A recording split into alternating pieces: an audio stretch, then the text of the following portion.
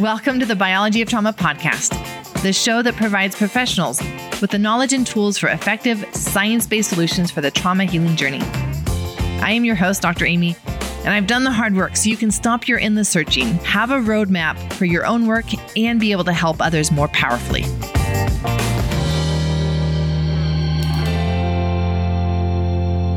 I am very excited with what we're going to be covering today because I'm going to be sharing openly some of the mistakes that I've made, the lessons that I've learned along the way in order to help you on your healing journey.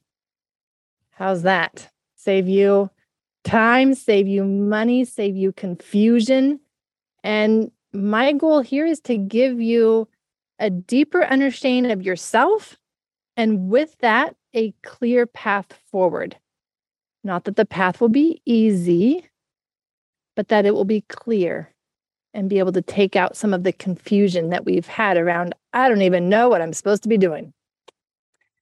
And it's been incredible for me to see already how much the biology of trauma has been influencing and impacting people's lives around the world. We even have our certification course now. We have professionals who are finishing that up this year and are already in the advanced providers training with me, literally all over the world.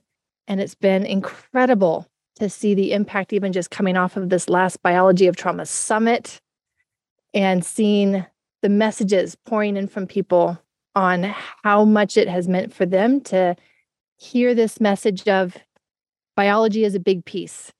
It's not just your thoughts. It's not just your mind.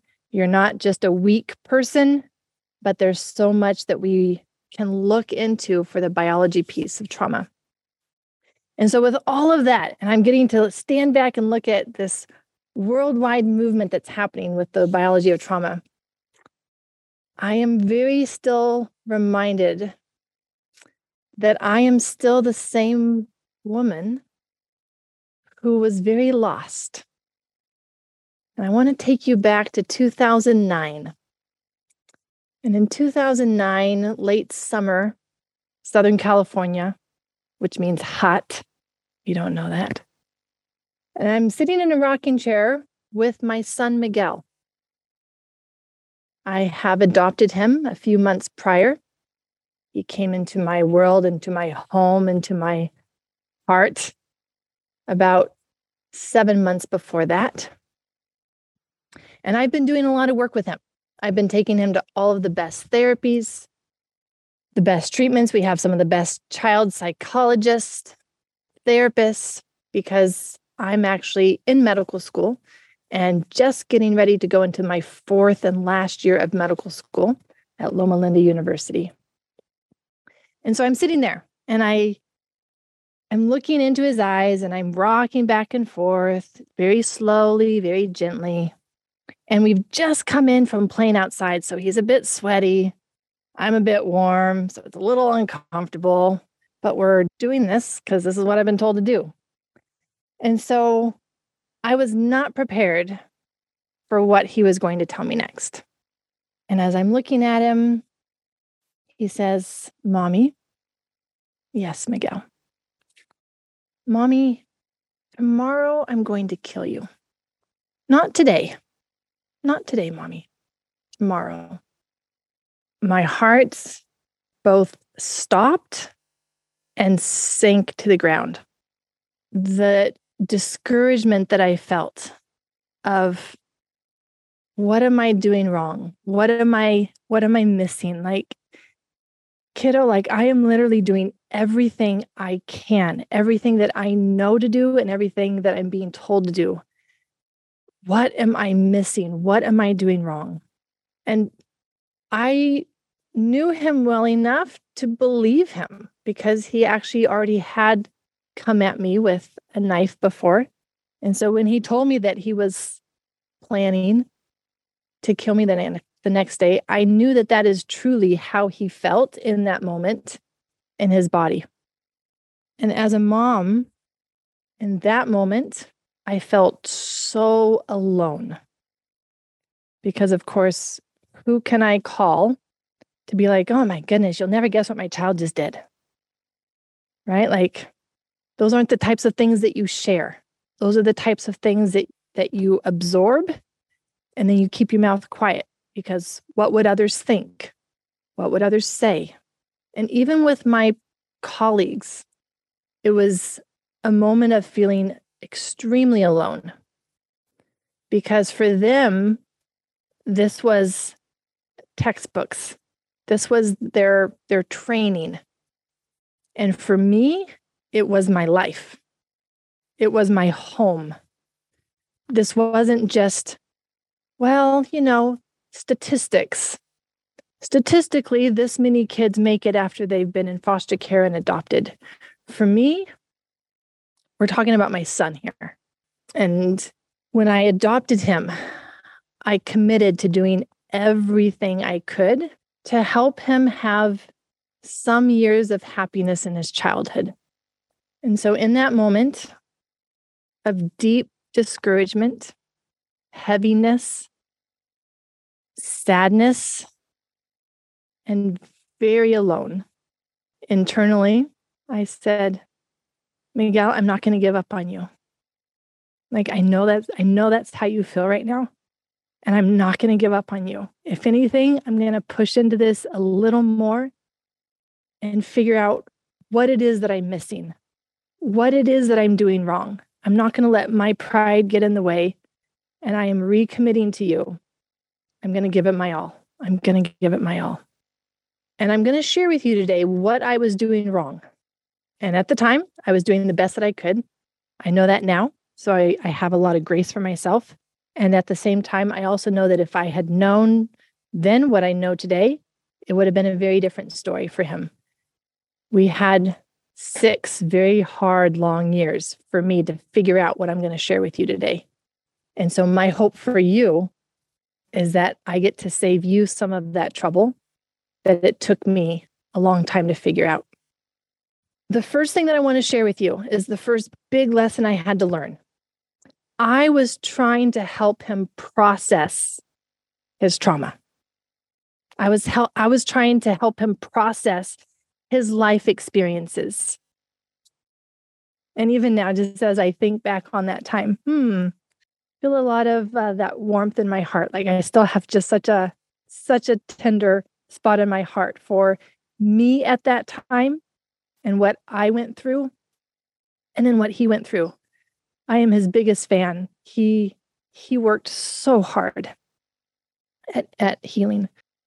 And so I was trying to help him process trauma because that's what I was being told that he needed to do in order to move past something, to rise above our life experiences. We're told that we need to process trauma. What I did not know at that time, and what I want to share with you, is that there's something that we have to do before we're actually ready to process. And there's different levels of processing. And I wish that we had all the time in the world that I could go into. There's cognitive processing, there's emotional processing, and then there's the body processing. But we'll have to save that for another masterclass.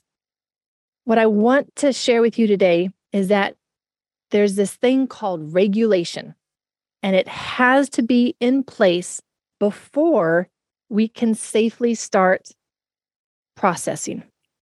Processing is like opening Pandora's box. You don't know what you're going to find, which is why it's scary. And we don't want to go to those places. We know that we've put things in those boxes and shoved them into corners and closets and shelves. We don't want to open that up because we feel that we might fall apart if we open that. And that's the processing, right? Processing is opening all that up. And it's true, because if we don't have this thing called regulation in place, it is possible that we might tap into something that is too much for us. So what is regulation? Regulation is your capacity to stay in the zone of feeling like it's manageable. Anytime that we are feeling like, oh, I'm going to fall apart, we are outside of regulation. We are not regulated. Anytime that we're feeling overwhelmed, we've lost our regulation. So just the other way to describe regulation is our sense that things are manageable. It doesn't mean easy. It doesn't mean comfortable, manageable. Anything that starts to feel unmanageable, we've lost regulation. And so as we start to process trauma, we can only process to the degree that we have regulation. So the more tools that you have for regulation, guess what? The more you're able to process life experiences. The less tools that you have for regulation, the less you are able to safely process trauma. And I say that word safely because we're going to go into what it might look like if we try to process before we're ready. When we do things that are overwhelming to our system, like trying to process trauma before we have regulation skills in place, we start getting sick. This is where a lot of diseases actually hang out. As I got to learn from my personal experience, it includes autoimmune conditions, chronic fatigue, fibromyalgia, all inflammation, including brain inflammation. So brain fog, decision fatigue, headaches, digestive issues, IBS, constipation, gut inflammation. All of those are a result of the freeze response. And so when we process trauma without the regulation skills in place, what will often happen is that we experience an increase in those physical symptoms and conditions. That's what happened to me. I would go to therapy, have this amazing processing session. I would leave emotional and exhausted because we had processed so much. Oh, look at me. I'm doing so much great work. And then guess what? The next 5 days, I was crashed. I wasn't able to go on my walks, wasn't able to go ride my bike. My energy level was so low, I would wake up with my joints hurting. My inflammation was back in my gut, and my brain was just back into that. I'm just going through the motions, just trying to get through my day. I'm like, this can't be right. And it's not right because I did not know that I needed regulation first. I didn't even know about regulation, to be honest. And so I had to figure this out because this was my journey. This was my health.